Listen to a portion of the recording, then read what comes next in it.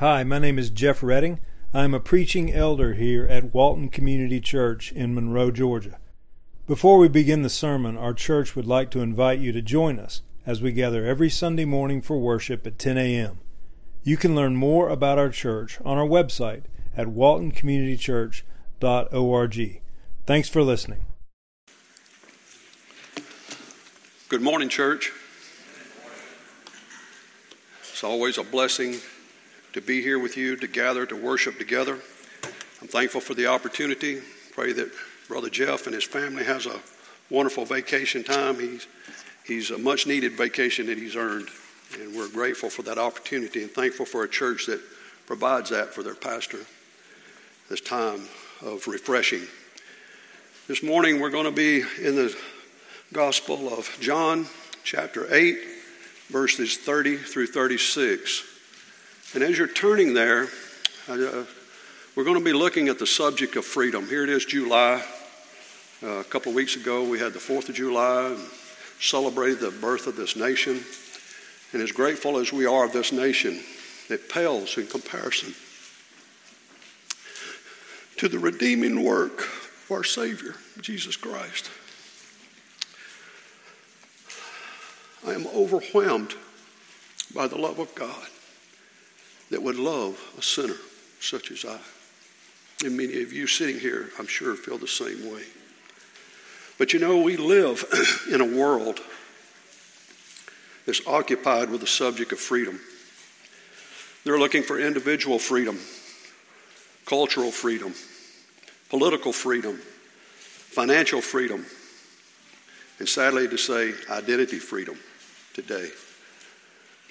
Men and women want freedom to live as they please, regardless of the cost to anyone else. Webster's defines freedom as the quality or state of being free. The Oxford Dictionary defines it as the state of being able to act without hindrance or restraint. A couple of synonyms come to mind with that. You think that individuals want to have their sovereign rule. They want autonomy. They want to be free to do as they please. They want to do what they want to do regardless of how it impacts anybody else. Whether it be friends, parents, spouses, governments, or even God. They want to do their own thing. There was a young lady had on a t-shirt with this beautiful butterfly on it. And the caption on the back said, "Butterflies are free." I don't know what she was thinking, if she might have been a Charles Dickens fan and she had read Bleak House and knew the story of that and how one of the characters in there said, "I only ask to be free. Butterflies are free." I don't know if she was a Charles Dickens fan or she just liked butterflies. But you know, butterflies, as beautiful they are, can only be butterflies. They're not birds, they're not bats, they're not swans. They can't fly to the moon. They don't fly around in the rain. They hide themselves in the rain. They can't go down in the water. Butterflies were created to be butterflies, weren't they? And you and I were created the same way. We were created with a purpose to glorify God and to enjoy Him forever. And so that is where true freedom comes from, and that's what we're going to be getting into, is who we were created to be and what we were called to do, to glorify God in all that we do. The world is concerned about freedom, but few people ask, what is freedom? Or if I were to have that true freedom, what would I do with it? Let's listen to what Jesus had to say about freedom in chapter 8, verse 30. As he was saying these things, many believed in him. Now, if you're a student of the Word and you're thinking these things, we want to know what that means. We're kind of jumping in the middle of this text. And realistically, we need to go all the way back to the beginning of chapter 7, would be the context that this conversation is coming from. There's a little interjection at the first part of chapter 8. But for the most part, all this conversation goes all the way back to John chapter 7 at the Feast of Booths, which is a great study in itself. And I would commend you to read John chapter 7 and chapter 8 up to this point to kind of fill in those gaps. But we do want to mention that what he's talking about these things, he's told them in John chapter 7 that anyone that come to him that was thirsty and drank from him would never thirst again, would never hunger again. He was telling them that he is the sustenance of life. He was telling them that he came from the Father. He was just telling them that his words are true because the Father is true. And they were having struggles with that. Some were listening to it with awe and wonder, and some were taken back by it, especially the religious leaders. They still didn't like this guy. He was rocking the boat. He was causing them friction and problems. And yet they're the ones that should have spotted him right off the bat, should have understood who he was. So what does he go on to say? Even in John chapter 8, he says that, John chapter 8, let me turn around real quick. My mind is bouncing all over the place this morning. In verse 12, he said,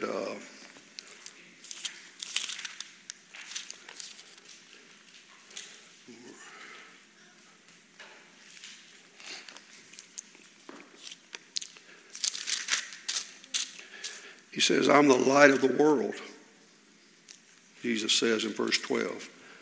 And whoever follows me will not walk in darkness, but will have the light of life. And see there again, this Pharisees said he was bearing witness about himself. There's still this struggle of trying to understand who Jesus is and what he is, what he's doing. He's confident in his identity. He's trying to get them to see his identity.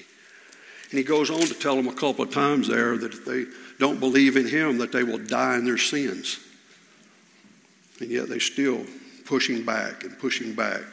So here we are now. In verse 30, it says that some of these people believed these things. And in verse 31, Jesus said to the Jews who had believed in him. In John's gospel, when it says the Jew, that's indicating a people, the religious people, the antagonist against Christ. But he says to them, catch that, if you abide in my word, you are truly my disciples, and you will know the truth, and the truth will set you free. They answered him, we are offspring of Abraham, and have never been enslaved to anyone. How is it that you say you will become free? Jesus answered them, truly, truly, I say to you, everyone who practices sin is a slave to sin. The slave does not remain in the house forever. The son remains forever. So if the Son sets you free, you will be free indeed. Notice what Jesus' first word was to them. If. That's a conditional word. You're either in the word or you're not in the word. And Jesus is talking, he's melting all of humanity down to two classes of people. Those who are in the word, those who are disciples, and those who are not. It don't matter what country you come from, what ethnicity you are, your social, economic background, whatever it may be. There's only two people in the world, the people of God and the people that are not of God, the people of Satan. The Jews were confused about freedom. Look at how they missed it, what their response was. Here's man's resistance to God's freedom. And what I'm trying to do here this morning is expose true freedom. That's the title of my text, Exposing True Freedom. But man's resistance to God's freedom. We are offspring of Abraham and have never been enslaved to anyone. How is it that you say you will become free? Immediately, they want to talk about their family ancestry, their identity. But the audacity to say they've never been enslaved to anyone. If you've been around the scriptures any length of time or listened to history, you understand that the Jews have constantly been in bondage. They spent 400 years in Egypt. In the book of Judges, there were 7 different times that they were ruled by other nations. They were ruled by the Assyrians, and later 70 years in Babylon. And even now, they're under the rule of Rome. So the reality of freedom can be elusive, and it can seem out of reach. But often we let other people and things define what freedom really is. They didn't understand their culture, and we don't either. And why not? If we think about it, statistically they say that we hear 20 to 30,000 words a day. And Forbes magazine says we see between 4 and 10,000 commercials, or hear 4 to 10,000 commercials a day. That seems way out there. So maybe we need to tune it down a little bit. But in the process of that, we understand that people are only going to grasp about 25% of what they hear. So, I got higher hopes than that for you guys, because that means you're going to hear 25% of what I got to say this morning. But we pray it'll be what God wants you to hear, not my feeble words. But how do we know that this is the case, that our culture is dealing with things like this? We can look at that in a couple of ways, just right off the bat. I love this verse in Proverbs 27:19. It says, as water reflects the face, so one's life reflects his heart. Jesus said, for out of the abundance of the heart, the mouth speaks, in Matthew 12. In Luke's gospel, it says, the good person out of the good treasure of his heart produces good. And the evil out of the evil treasures produces evil. And out of the abundance of the heart, the mouth speaks. So what do we speak? What does our hearts reflect? What are we passionate about? What are you passionate about? That's really the thrust of where your love is at, is what you're passionate about. Now, granted, we all have jobs. We all have things to do to provide for our families. But in the back of our minds, we could still be and should be listening to God's word. As his children, we should be actively involved in transforming the workplace, doing what he's called us to do. So when you reach into your heart and you pull out your treasures, what is your treasure? Is it God? Is it Christ? Or is it something else?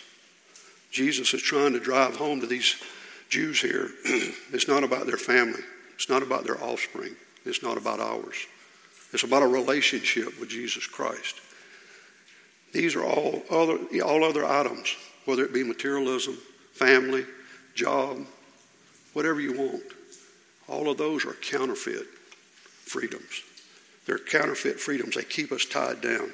So to understand what Jesus is after here in this passage in John chapter 8, I want us to think about God's path to freedom in abiding.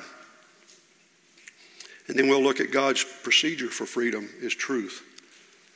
And God's provision for freedom is Jesus Christ. First, God's path to freedom is abiding. Jesus said, if you abide in my word, you are truly my disciples.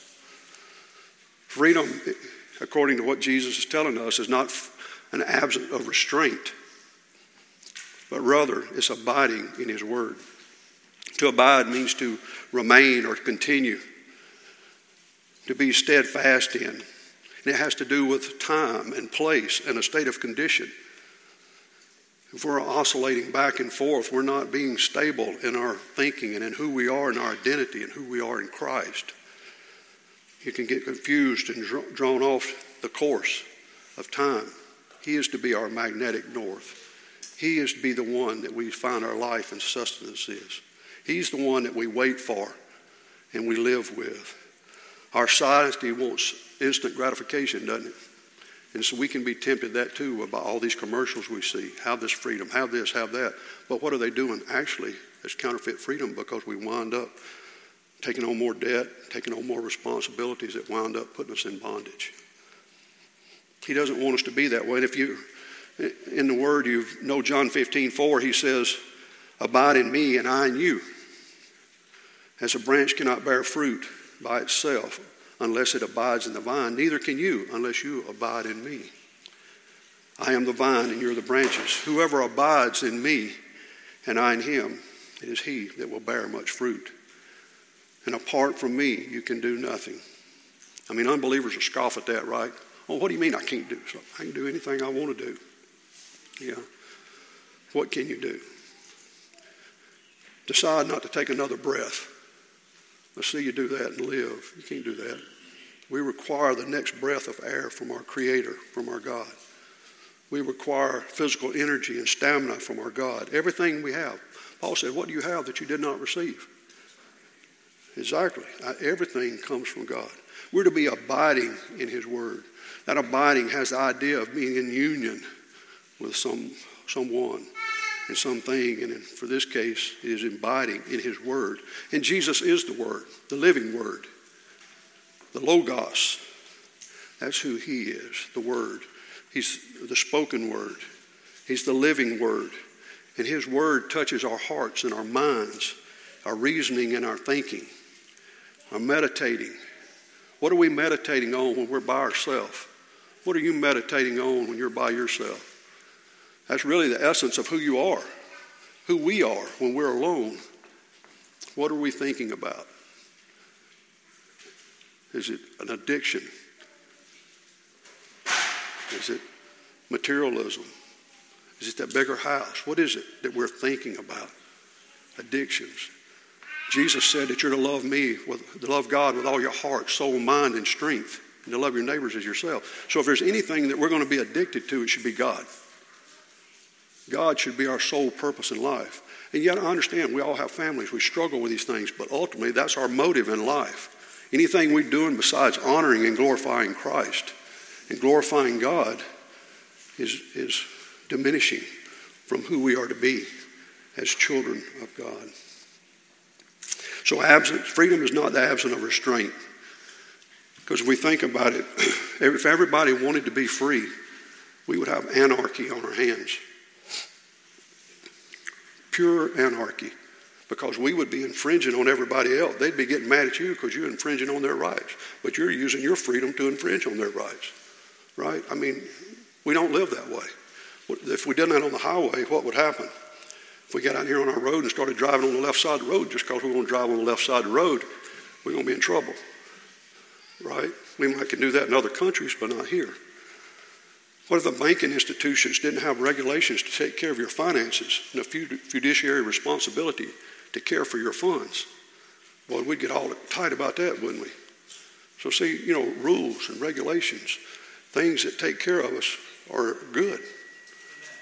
It's not a lack of freedom that we need. We need true freedom that comes in Jesus Christ. It comes from only Him as we abide in His Word.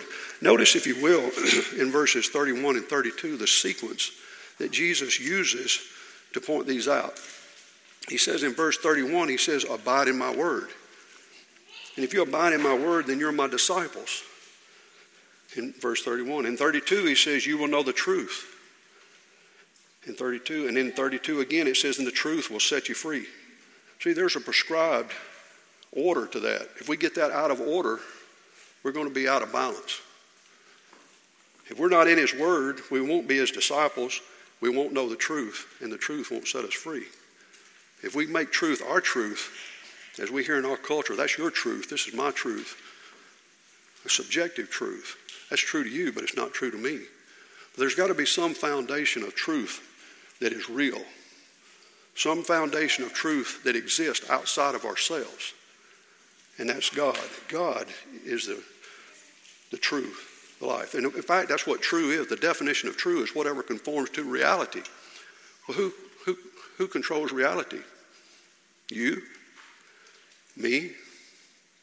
No, we don't. God controls reality. What it is and what exists, that's Him, that's God. So if we look at it and we think about it, our true freedom comes from truth.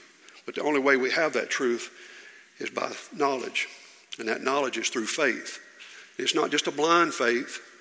It's not just a faith that you say, oh, I've heard that story. And then that's not saving faith. It's a real faith. It's a faith that you can trust on, you can rely on. The Reformers used 3 Latin terms to talk about faith. It was notia, which is knowledge. You got to have knowledge. You got to have some sort of knowledge and information. You got to believe that. And then it's ascensus, which means to rise to the next level of believing that truth.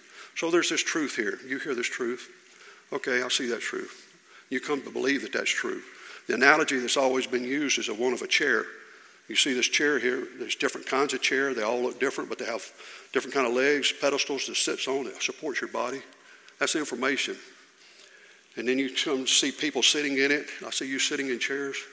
Okay, I assent to that. That must really be a chair, right? But for me, I haven't sat in that chair yet. It's the third part, it's fiducia.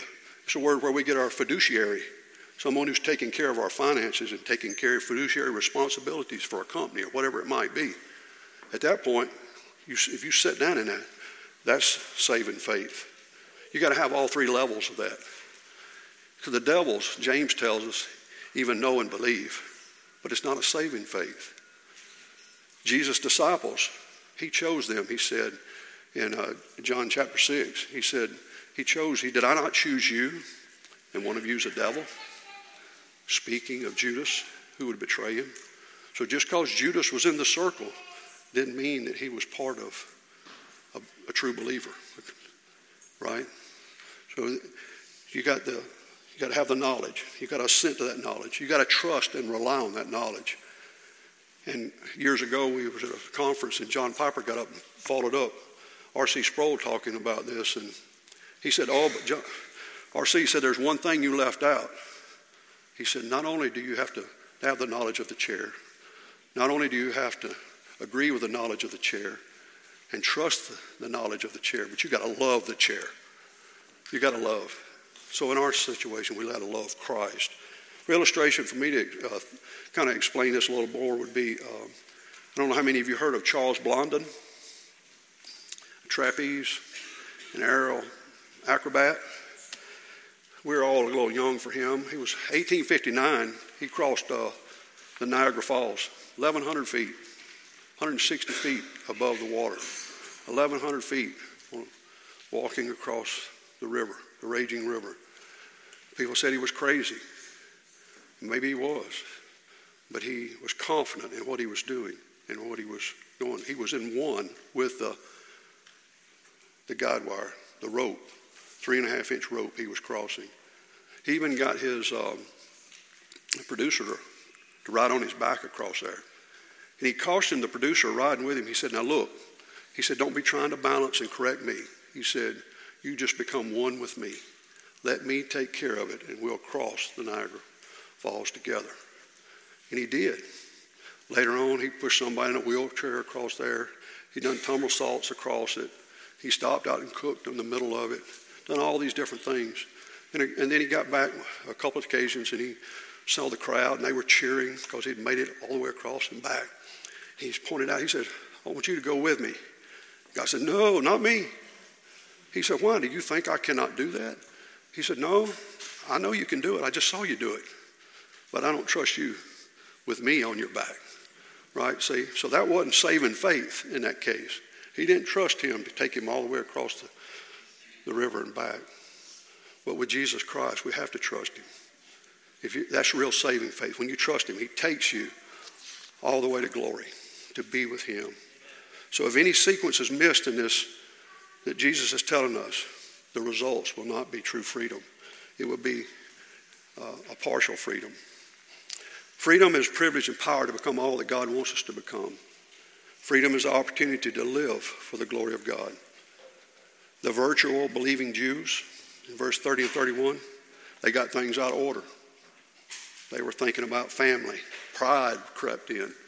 It's all about me. It's about my heritage. It's about, they didn't recognize the Savior when he was right before them.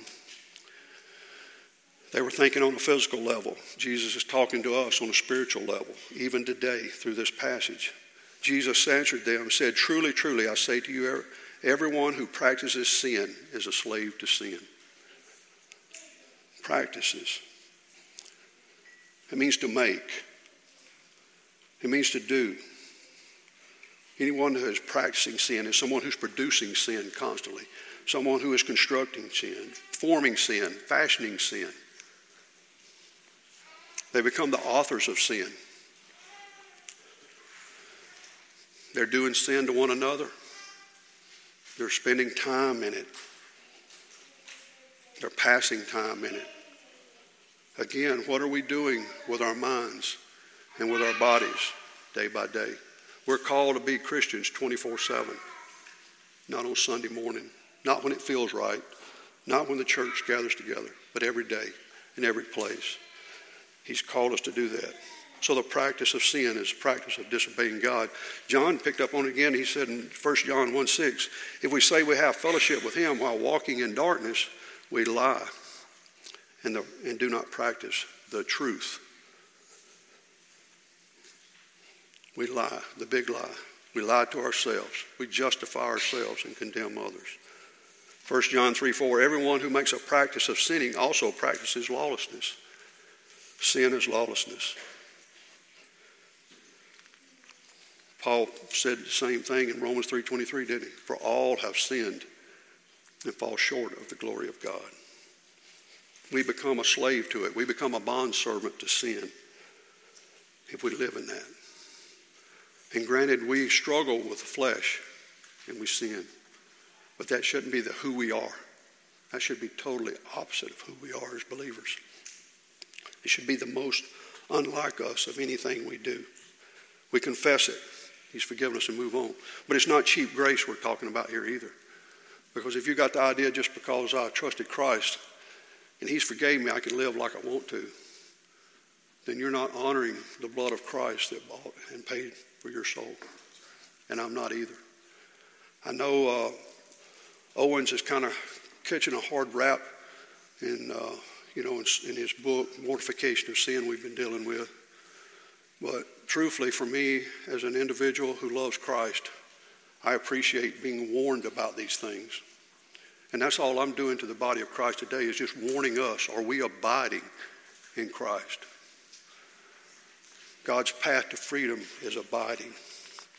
Are we doing that? Romans 6:15, Paul kind of picks up on John 8 here as well. What then? Are we to sin because you're not under law, but under grace? By no means. There's that cheap grace he was telling them not to be doing it. Don't do it. By no means. Do you not know if you present yourself to anyone as obedient slaves, you're a slave to the one you obey, either of sin, which leads to death, or obedience, which leads to righteousness. So the worst kind of slavery is bondage to sin. But Jesus sets us free from that. From the guilt, the punishment, and the penalty of sin. Has he set you free? Our brother that joined the church this morning said the pastor of the church they were at always asked, today is the day of salvation. Is it a day of salvation for you? For most of us here, we're probably professing Christians. But are we living like Christians? That's who we are. So there's God's path for freedom is abiding. And God's procedure for freedom is truth. God's procedure for freedom is truth. The two forces at work today in our world, one from heaven and one from the world. The principle of heaven is from truth. The principle of the world is always full of lies, counterfeit lies. Paul said in 1 Corinthians 2:12, now we have received not the spirit of the world. For us, for the believer, we haven't received that spirit. We were once in that spirit, but not now. But the Spirit who is from God, that we might understand the things freely given to us by God. Satan doesn't want us to understand the truths of God, the things of God. He doesn't want us to abide in God's word. Why? Because he's a liar and deceiver. If we looked on down, and if you've got your Bibles open in John 8:43, Jesus asked them a question. He said, why do you not understand what I say? He goes on to say, it is because you cannot bear to hear my word. This is not a popular message. And it's hard for me to stand up here as loving a guy as I am and to preach it. But it's the truth. Sin is repulsive. And to call somebody a sinner that they don't have ears to hear, they don't have eyes to see, and they don't want to follow, that's repulsive to a lot of people. But for us who are believers, it was what brought us to life. The Holy Spirit taught us this truth and helped us to see who we are. But he goes on to say, why do you cannot bear to hear my word? Because you are your father the devil, in verse 44. And your will is to do your father's desire. He was a murderer from the beginning talking all the way back to Genesis, we was reading about this morning, and does not stand in the truth, because there is no truth in him. See, all these words keep pointing to truth. What is conforms to reality? God is what conforms to reality. When he lies, he speaks out of his own character. He's a liar and the father of lies. In 1 John 3:8, whoever makes a practice of sinning is of the devil. Boy, that's pretty blunt, isn't it? What are we doing with our lives day by day and moment by moment? Are we more prone to live like the devil? It says something about your soul. It says something about your heart. You're digging in that heart and you're pulling out those treasures you're chasing after. We shouldn't be doing that. We ought to be pulling out good things of treasures. Joy, love, hope, peace, long-suffering, patience, kindness, tenderheartedness. That's what ought to be coming out of our hearts. But if it's not, we're practicing sinning. For the devil has been sinning from the beginning. But yet, listen to this. This is the reason the Son of God appeared, was to destroy the works of the devil. And he did on that cross. He said, it is finished. Our sins have been forgiven as far as the east is from the west. Hallelujah. Think about that. If he'd have said north and south, you may have heard this before, but if he said north and south, you start traveling north, you get up the North Pole, at some point you're going to be traveling south. That's not very far. I mean, it's still far enough, but it's not like east to west. You start walking east, you're always walking east. If you start walking west, you're always walking west. And his hands, Christ's hands, were spread out for you and for I on that cross. He's wiped the slate clean, cleansed us and justified us by his precious blood, set the Spirit to indwell us and empower us, because that's where this truth is coming from. There's the spirit of the world and there's the Spirit of God, and the Spirit of God now indwells us. Satan lies to men, women, and children, boys and girls, keeping them in bondage because we want things our way. As Frank Sinatra said, I did it my way. Wonder what his way got him. It may have gave him some pleasure on this earth. I don't know about his spiritual condition. But if he never trusted Christ as his Savior and lived for Christ before he died, never confessed Christ before he died, he's reaping eternal punishment now and for the rest of eternity. The world says, there's a way that seems, the Bible says, there's a way that seems right to the man, but its end is death. Think about it. Where are you going? What's your purpose in life? Who are you following? Are you abiding in Christ? We sang this song this morning. It reminded me, and I was so grateful that God's providence worked that out. Matthew 7:26. It says, everyone who hears these words of mine, this is Jesus talking, and does not do them. You're not abiding in his word. You're not doing his word. You'll be like the foolish man who built his house on the sand. The rain fell, the floods came, the winds blew, and it beat the house, and it fell. And great was its fall. Satan lied to our first parents. They continue to lie to ours. We don't have time to go through Romans 1, but if you read through Romans 1, what's happening? They suppress the truth. But they're without excuse. They become futile in their thinking. Their foolishness in their hearts are darkened. They exchange the glory of God for images resembling mortal man. He gave them up to the lust of their flesh. Don't be messing with God. Trust him. Believe him. Man sees no need of God because he thinks he's God himself. The Jews had believed the big lie of their ancestry, and we do too. I was mentioned earlier about how sometimes we put our careers as men, especially men, I'm talking to you. We'll spend hours on end learning how to be the best and proficient at our job and our task, and spend very little time learning about how to be a good Christian. I know because I walk there. I know what it is. I'm not trying to browbeat you. I know what it's like. You got to learn to balance all that, put it all together. We're called to be different. We're called to live different. Our friends, but Scripture says, do not be deceived. God is not mocked. Bad company corrupts good behavior. If you're around bad company, maybe you need to find another job. If you're around bad people, maybe you need to move on. We used to have a Bible study. We were reading in Mark, talking about where Jesus says to cut our hands off. If your hand calls you to sin, cut it off. Your eye calls you sin, pluck it out. Your foot calls you sin, cut it off. Now, he's speaking hyperbole, but the point being is he's given us something inside our heads to hold our ears apart. And it's a brain to think about what we're to be doing. We're to learn. We're to be wise. But there again, we let counterfeit freedom, counterfeit addictions take over our life. And we need to fight against it. We've got to lean into the truth. Be abiding in Jesus' word. You've got to be abiding in Jesus' word. Did the Jews there like what Jesus had to say? No. Some of you sitting here may not like what I got to say. I'm sorry for that. I hope you won't do this, but down at the end of chapter 8 and verse 56, Jesus told them, he said, your father rejoiced, talking about Abraham, rejoiced that he would see my day. He saw it and was glad. The Jews said to him, you are not yet 50 years old. Have you seen Abraham? Jesus said to them, truly, truly, I say to you, before Abraham was, I am. What'd they do? They picked up stones to throw at him. They were going to try to stone him to death. Sin will cost you. Not abiding in Christ will cost you. Follow Christ. Follow Christ.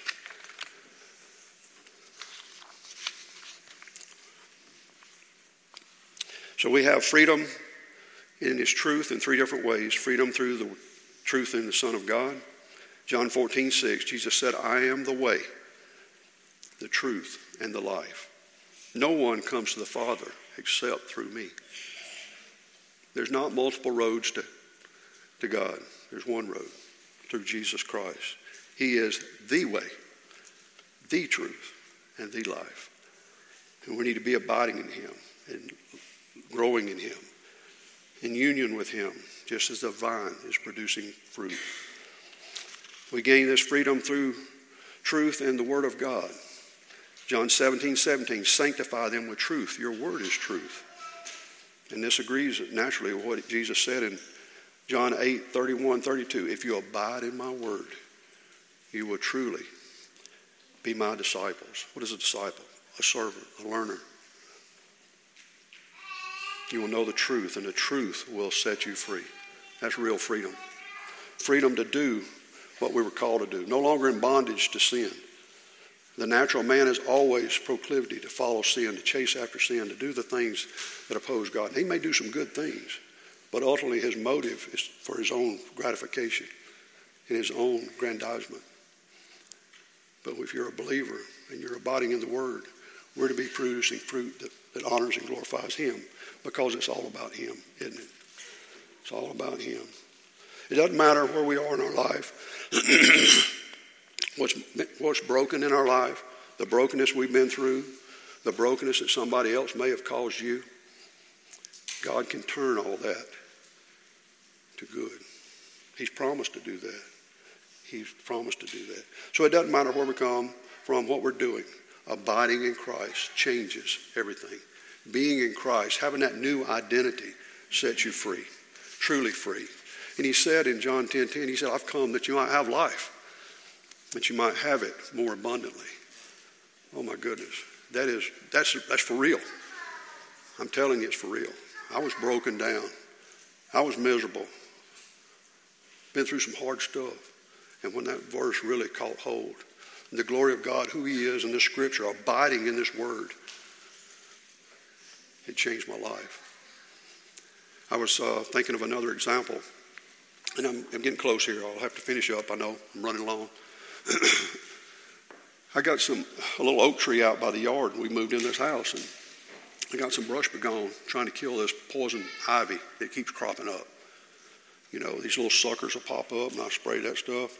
Thought I was just spraying a plant, but I got to noticing that tree.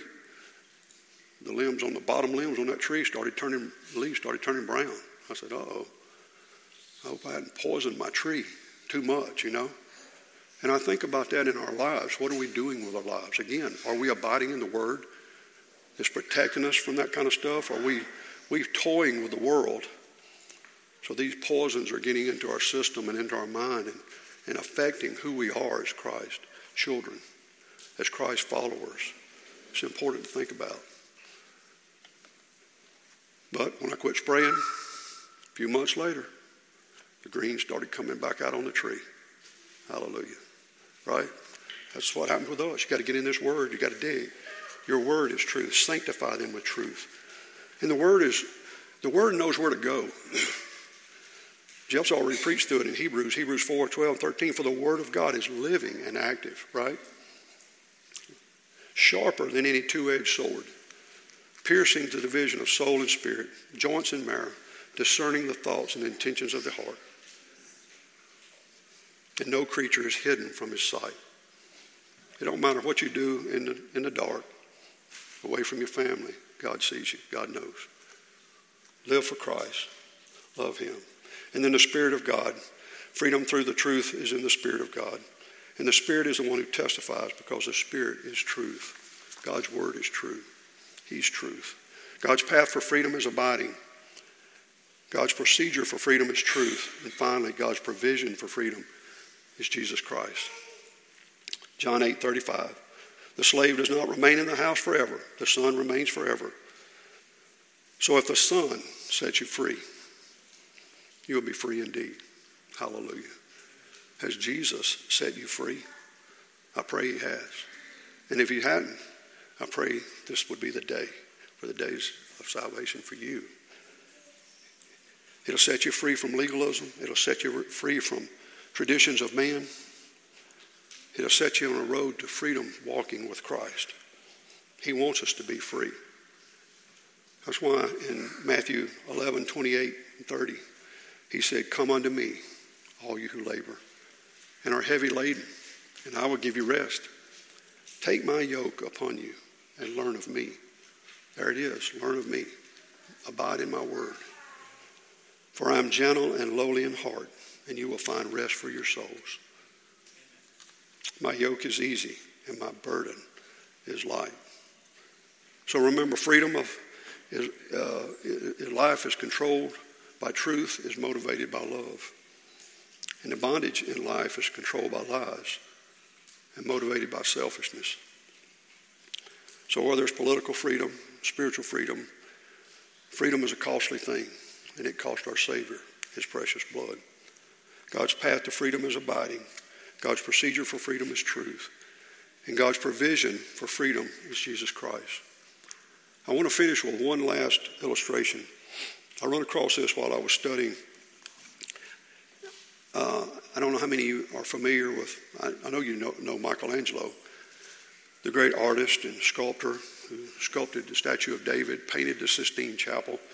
He was carving out of marble for Pope Julian's tomb some figures that would be around, embellishing around the tomb of Pope Philip. But he didn't get finished on them because he had to go work on the Sistine Chapel. So he's got some of these figures, these big blocks of stone sitting there, and you got arms coming out, and you got legs partially protruded out of that big block. It's just this big block of granite holding that person there. And it marvels me how they can see that figure in that block. Well, they chip away everything that doesn't look like the figure they're trying to create. But they're called the captives. They're at Prague or somewhere in France in some museum. You can look them up. And so they got these figures around. And I was reading the quote by Theodore Roeder, an author. He said, when he looked at those partial figures, it stirred up in me a deep longing to be completed, an ache to be set free from that which distorts and disguises and imprisons and inhibits my humanness, my wholeness. But as with those statues, you and I cannot liberate ourselves. We need the hand of another. We need the hand of Jesus Christ in your life and mine. We need to be abiding in his word so that we're his disciples. So we'll know the truth, and the truth will set us free. Let's pray. Father, we thank you for your grace, your mercy. Thank you you're a loving and gracious God. Think about Psalms 136 this morning. It talks about how long-suffering you are. Your love endures forever, and your long-suffering. Thank you for that. Thank you for loving us when we were unlovable. Thank you for sending Christ, our Redeemer, Thank you for being our God and making us and adopting us as your children. I pray there's someone here today that doesn't know you, that today would be the day of salvation, that they would come talk to me, to one of these elders, somebody. Think about these things through the week and stir our hearts. And for the rest of us, I pray it's an encouraging word from the Lord to guard our hearts, for out of it flow the well springs of life. May our lives flow with the love of Christ and his grace toward each other and one another as we go through the days. In Jesus' name we pray. Amen.